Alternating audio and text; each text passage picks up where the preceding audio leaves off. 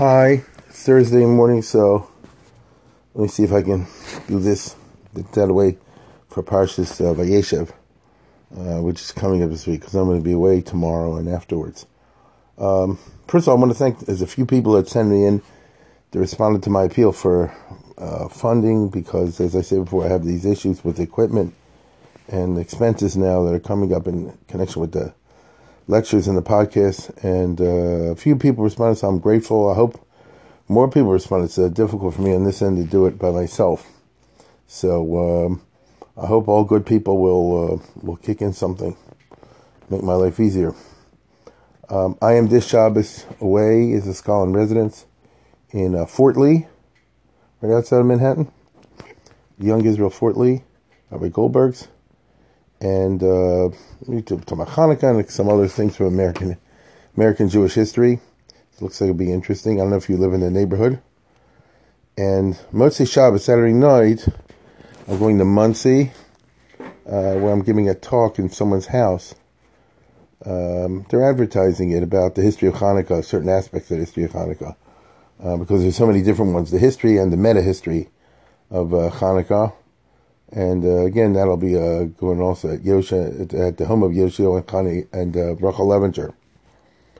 I do want, as I said before, I want to thank the people. Some people wrote to me in and they said, can they dedicate, a podcast in memory of somebody and so forth. Somebody is actually doing that in January, and someone else in maybe February. But that's an easy way. That's something that is very easy for me to do. But not this week, apparently. All right, let me get down to brass tacks. We're looking at Parshat Vayeshev, which always comes out around Hanukkah time. Isn't that right? Vayeshev, Meketz, and Vayigish, they're always the ones around Hanukkah time.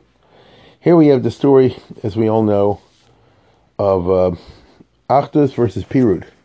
There's a supreme Jewish value, which none of us know about today, which is the Achdus of the Jewish people, which we've kind of given up on in the modern era. It's very sad, because you have to. But in a perfect world, all the Jews be on the same page. But on the other hand, we have a gene in us that for Pirud, for centrifugal forces versus the centripetal forces.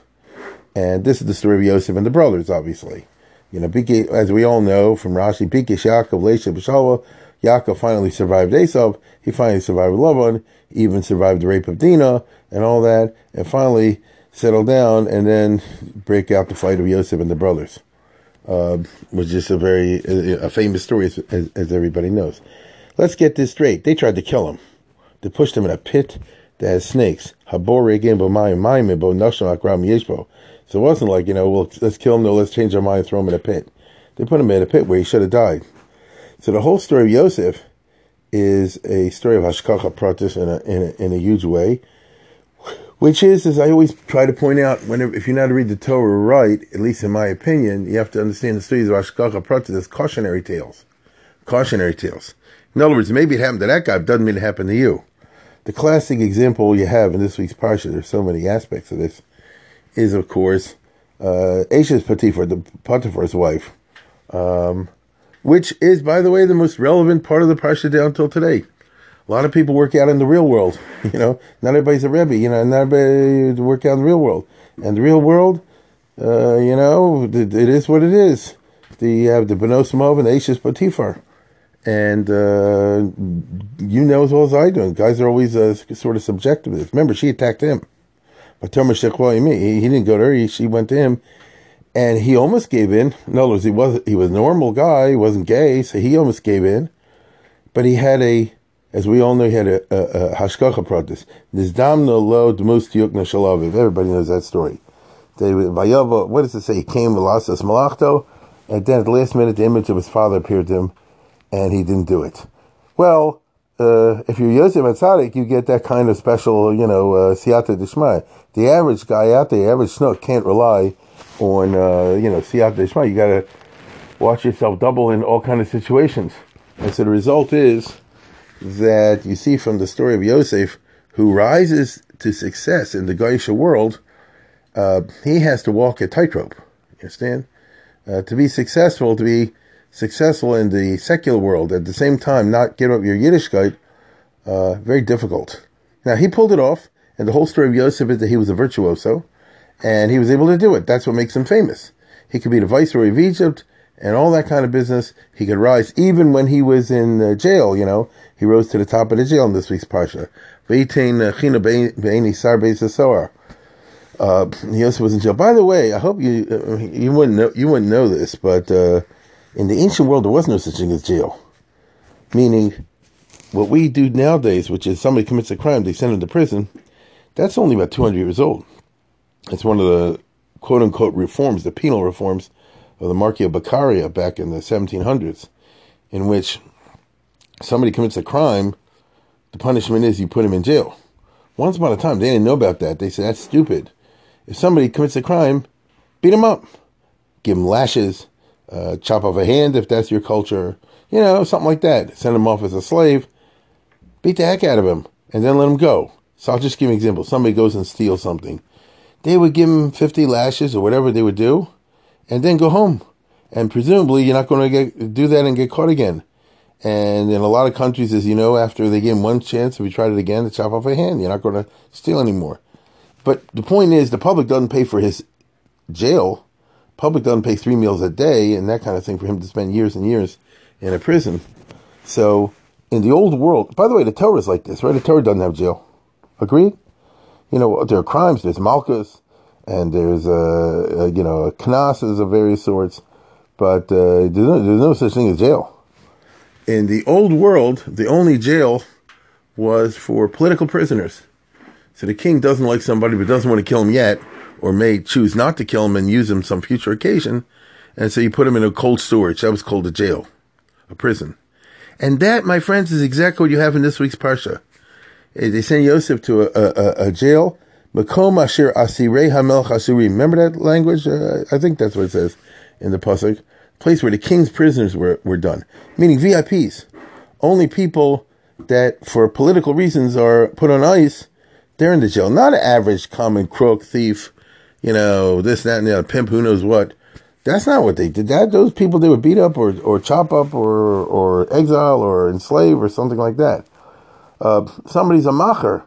So when Yosef gets sent by Potiphar, after his wife accuses him, as we all know the story, of coming on to her, which was the opposite of the truth, Potiphar obviously knew the truth, and he put Yosef in a political prison. It's just very interesting. I mean, what was Yosef's crime? You understand? The answer is he did no crime, because the pasuk says, beferish, something like that. That Potiphar was completely satisfied with Yosef. Whatever he did, he was a matzliach. So this was like a blip on the screen. In other words, Potiphar put him in charge of running the estate, handling the banking, seeing the books, looking at the overall economic situation, making sure the place runs well, and Yosef did a perfect job. So he wasn't classified as a crook. Elamai, he was classified or accused of stepping beyond the boundaries, committing a political crime. She said he came on to me. In other words, he made a pass for a princess because she was the wife of Potiphar, the Sar Tabochem. So that was a political crime. They put him in political jail. And Yosef, of course, was able to, what's the right word, exploit this, take advantage of this very intelligently. If I'm in jail, that means it's like going to Harvard. All the people I'm going to run into are machers, because he wouldn't be in such a thing called a jail unless the guy was the king's baker or the king's butler, and another guy could have been the king's chauffeur, or whatever, one of those types of important positions. And that is what Yosef does, doesn't he? He interprets the dream of the butler and the baker, and eventually, not right away, I know the story like you know the story. But eventually, it plays out. It pays out, doesn't it? Now, in the case of Yosef, you have a combination of somebody who's very brilliant. As I said before, without extraordinary talents, he wouldn't be able to walk that tightrope and be matzliach in Egypt and pull off the job of being a successful Egyptian, at the same time a successful Jew. And always making the point, you know the story like I know the story. He didn't eat with them at the same table. He kept kosher. Because later when the brothers come and they put him at different tables, remember? Ki lo yochlo hamitzrim lecho asivim lechem. Yosef, is able to maintain his own space and boundaries. And that's a trick. You understand? Like they say today, to be successful for the federal government, to have a high position in the government on the one hand, be 100% totally from Jew is not easy, and most people, frankly, aren't successful at it. You understand? The brothers could never pull that off. When the brothers show up, Yosef says, "I'm putting you guys in a Jewish ghetto in Goshen. I'm sending you up Lakewood. I'm sending you up Bnei Brak, because you'll never be able to do what I did." So Yosef is an exception. However, as often happens with brilliant people, they're not so easy to be around. And that's the story at the beginning of the Parsha, where Yosef is, 17 years old, all the rest of it. And he is brilliant, but, he's not able to refrain from being a turnoff. Very smart people, very talented people are often a turnoff. It wasn't the smartest thing in the world for him to say, "I had a dream where you're all going to bow down to me." That was kind of dumb, right? And, Almi Malumi B'toch Asada, and all your alum bow down to me. Now, it's true. No, it did come true. And eventually, when he was the viceroy of Egypt, they all did bow down to him because he was in charge of the wheat. It is true. So the dreams he had were not simply Meshuggah dreams, or what's the right word? It's inflated self-ego and all the rest of it. But that's how it came off. Right? That's clear the story. That's how it came off. So he couldn't, as is true with many smart people, they can't help but be a turnoff. This is very interesting. I did a podcast the other day about Avram ben Rambam, the son of Rambam. And the Rambam was writing about him. He said, "My son is a genius, but nobody knows it." Meaning, he's a very nice guy. He never, ever flaunts anything. He could sit at the back of the show and shoot the bull with anybody. You'd never know he's a genius. This was because he cultivated that midah of not being obnoxious and not being a turnoff. Yosef didn't, and paid the price for it. Okay? I mean, he said, "The sun, the moon, and the stars will bow down to me." My goodness. My goodness. Imagine if you had a brother. Think about this. If you had a brother, and he comes up and says, "The whole world revolves around me. Everything, your whole life is going to be just in my service." He tells the parents also, "The reason you came to this world, got married, is for a genius like me to come along," or something like that. My goodness, you say like this, "Get out of here. It's impossible to be around you." Now, in the end, it was not false. See, if Yosef turned out to be some jerk who simply had delusions of grandeur when he was a child, so you say, he's one of these kids that Nebuch, lived in a bubble in his own mental universe, which had nothing to do with reality. But in the case of Yosef, it came true, isn't it? He emerged as the leading person of his generation, in secular as well as religious, and he had the dreams and Nevuah, all the stories that you find in Parsha Vayishev and Parsha Miketz and Vayigash and so forth. So what he felt as young was actually true, but hide it. Don't go and throw it in people's faces. But who nar? But the person they couldn't help, he was a nar. You understand? And therefore, he didn't understand these. There's certain things. I don't care. You could have a kid with the biggest IQ when you're 15 years old. When you're 17 years old, you simply have no experience in life. That's all. You have no experience in life. By the time he was 30, he was a different person. Correct? When he appeared before Paro. And by the time he was older, he chopped and was a different person. But when he was younger, he wasn't. That itself is just a very interesting story, because the Torah tells you true things, and we're supposed to learn lessons from here. And this is one of the bigger ones. This is one of the bigger ones. Now, in the case of Yosef, of course, what you find is, of course, that he was Vayavei Yosef. What is it? Diva Samra Lavim. He used to tell the brothers. Now, if he told things that weren't true, I don't think they would care that much. You understand? Somebody simply tells lies, or lives in their own alternative universe. The problem is what he said was true. That drove him crazy. Because who are you? Could I stand, or could you stand if your brother or your sister is going to go and telling you, especially things that are true? Everybody's got weird habits. Everybody's got faults, all the rest of it. Why do you want to do that? And you tell the father, that makes you hated. And the result is, therefore, we see that the Jewish people are condemned throughout history to have elites and others who don't necessarily integrate well with the rest. Right? We have geniuses and things like that don't integrate with the rest of the klal. And that's a challenge. Now, I'll tell you something what I consider very profound. I went to a Shabbos the other day, and I heard somebody say a Dvar Torah, and that stimulated me to think along, to notice something I never noticed before, and I'm going to share with you. So, listen to this. We all know the story. I know you know the story. And obviously, Yaakov didn't chop what was going on with his kids. And so, as they tell, I'm just pulling out a chumash over here. It says that by Sheni, Vayochu Echav l'Roses son Avi Mishchem, that they went off to be shepherds. Vayom Yisrael al Yosef, and the father says to the son Yaakov, says to Yosef, go find your brothers. L'chovesh locha aleim, I'm going to send you to them. That is clueless. He's hated by the brothers, and he's going to send them. And v'lo yachul lecho, remember the double shalom. So just imagine the dinner table by Yaakov's house. Everybody's talking to each other, except nobody's talking to Yosef. And Yaakov's not dumb. It's a v'lo yachul double shalom. Rashi tries to, but the Chazal put a spin on it. They say they couldn't lie to his face. They couldn't be, what's the right word? Hypocrites. Fine, let that be. That is a virtue. But the bottom line is, here you have a table with, dinner table with, 13 boys, 12 boys, and they're all talking to each other. Nobody's talking to Yosef.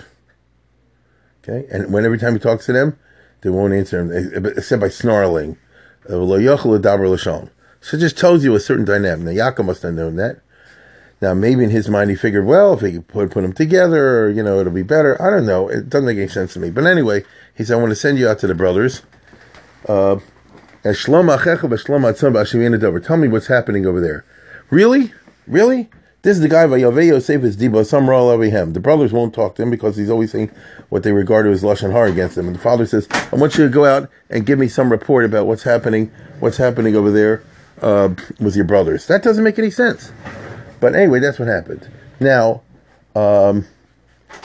it goes on to tell you, and again, I know you don't know the Psukim, he went from Hebron to Shechem, which is a distance, right? Hebron to Shechem. And then it says, that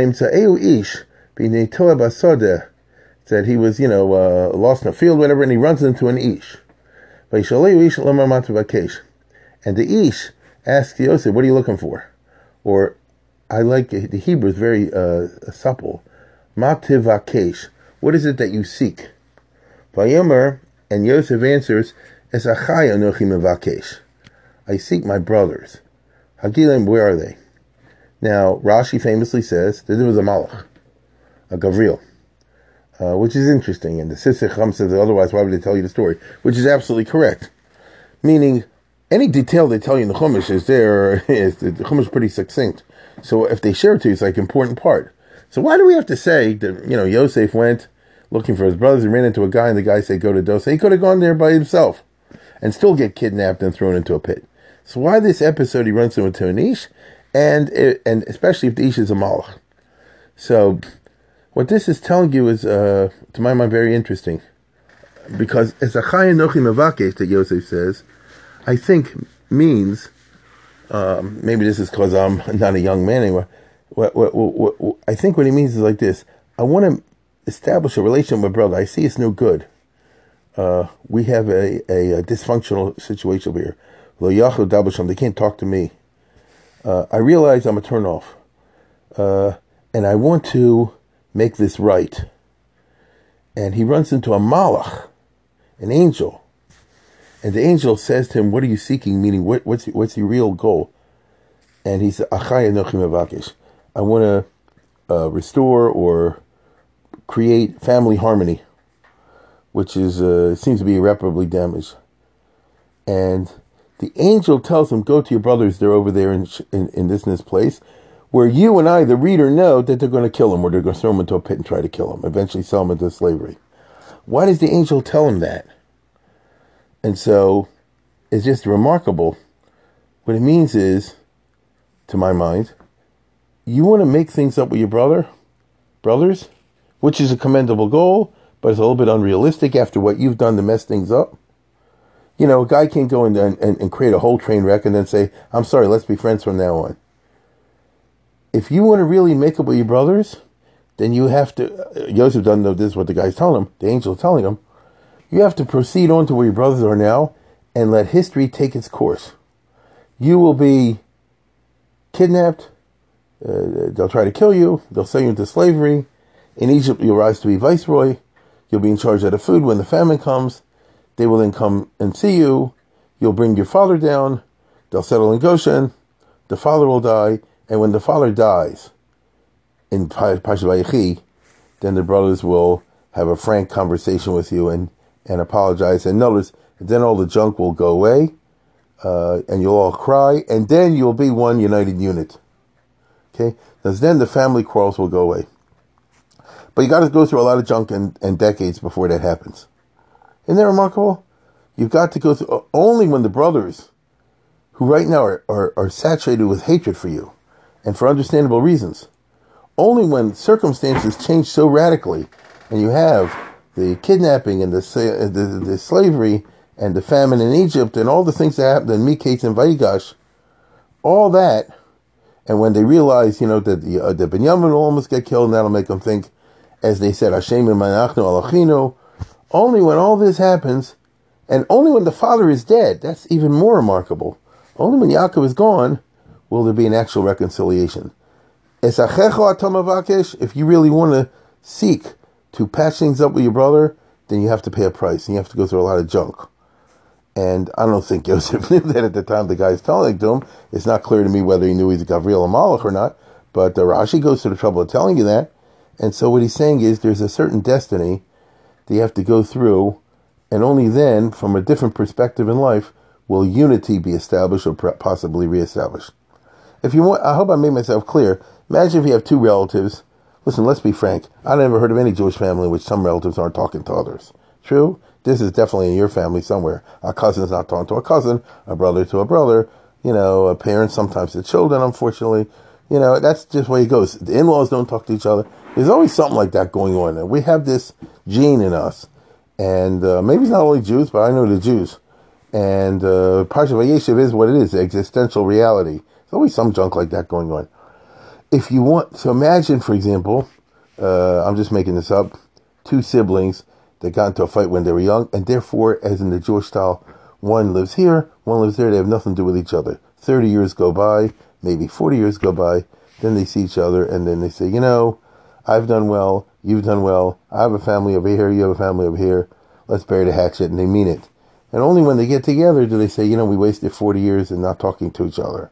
Of course, and I realize that without the passage at that time, the reconciliation would never take place. This is Lamaisa what happened by Yosef. Now, even though it comes late in life, it's very important. Why is it very important? The book of Bereshis ends with the final reconciliation of Yosef and the brothers. It's not Pashut, and, they beg him, they say, Sona Peshach Abdi Avicha, forgive our sins. And Yosef says, Asachas Elohim Anochi, I'm not going to punish, I'm not God. And even there, it's a little bit of a double entendre, but it does happen. Why do I say this is the important part of the book of Bereshis? Once the Jewish people have put, the brothers, the Shvatim, have all put their stuff aside, even though a lot had to happen for the water to be under the bridge and then finally to patch things up, once they've done that, then the Jewish people are ready for Golus Mitzrayim. Then they're ready for the slavery, which is the beginning of the next parsha. In other words, there's a juxtaposition, there's an inner content to the end of Bereshit and the beginning of Shmos.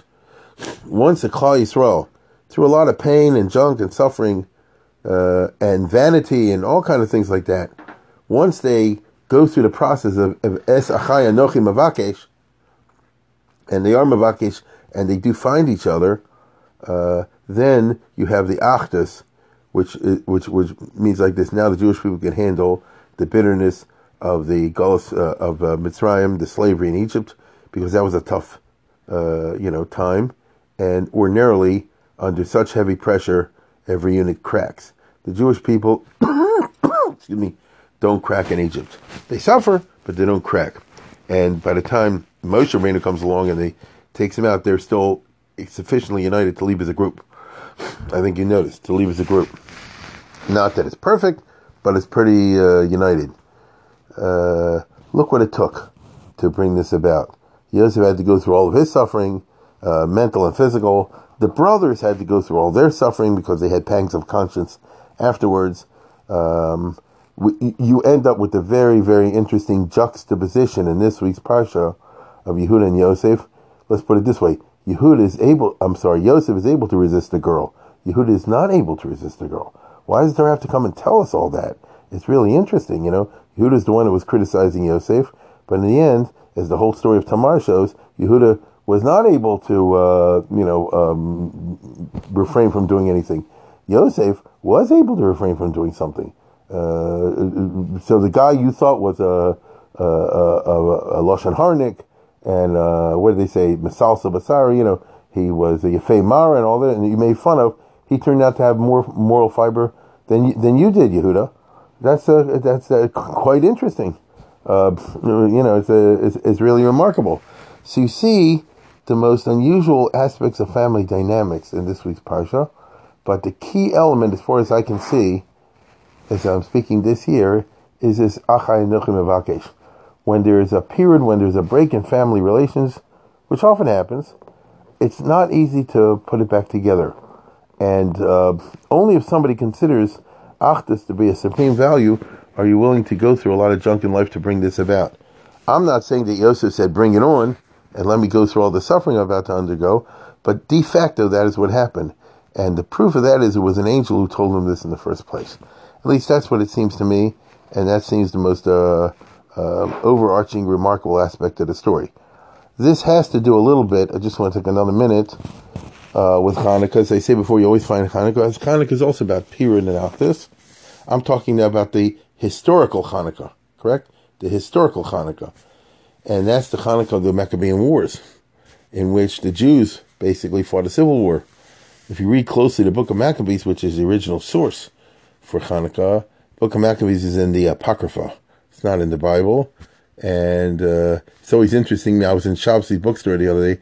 I see some from operation put out Sefer HaMaccabim, which is, again, from the Sfarim Kitzonim, the Book of the Maccabees. And it's clear over there as anything that Hanukkah is primarily a civil war between the Maccabees and the Misyavnim, to use whatever. I don't know who came up with the term Misyavnim, because that's not found in Chazal. It's not found in rabbinic literature, as far as I'm aware. I don't think you find it in the Maral, for example, places like that. It's a relatively modern term, Misyavnim. But whatever the case is, there was a giant civil war over what is considered, the proper way for the Jews to go. And truth is, I just saw something online where somebody was talking, I can't remember who it was, someone was talking about the fact that, Hanukkah is a bloody battle between the Frum and the Hellenized majority, perhaps, it's very possible. And down till today, we argue what's the real Judaism. It's a shame, because these arguments weren't solved then, except by war, to some degree. I don't want to get into too historical, but, after the Maccabean victories, eventually the children and the grandchildren of Maccabees also became Hellenists, sort of. And we have this problem today. So, Esachai Nuchim Avakish, like the cry of the Jewish people, how can we find some kind of common, a ground in culture? It gets harder and harder, because the culture keeps changing. You got to be in favor of this, you got to be in favor of that. If you're not that, you're not modern, you're not in there. If you're from, all these values get dissed. This is what they call the Golus Yavin. Maybe I'll talk about that next week. So anyway, I wanted to throw a few ideas out there, and with that, I wish you a good Shabbos.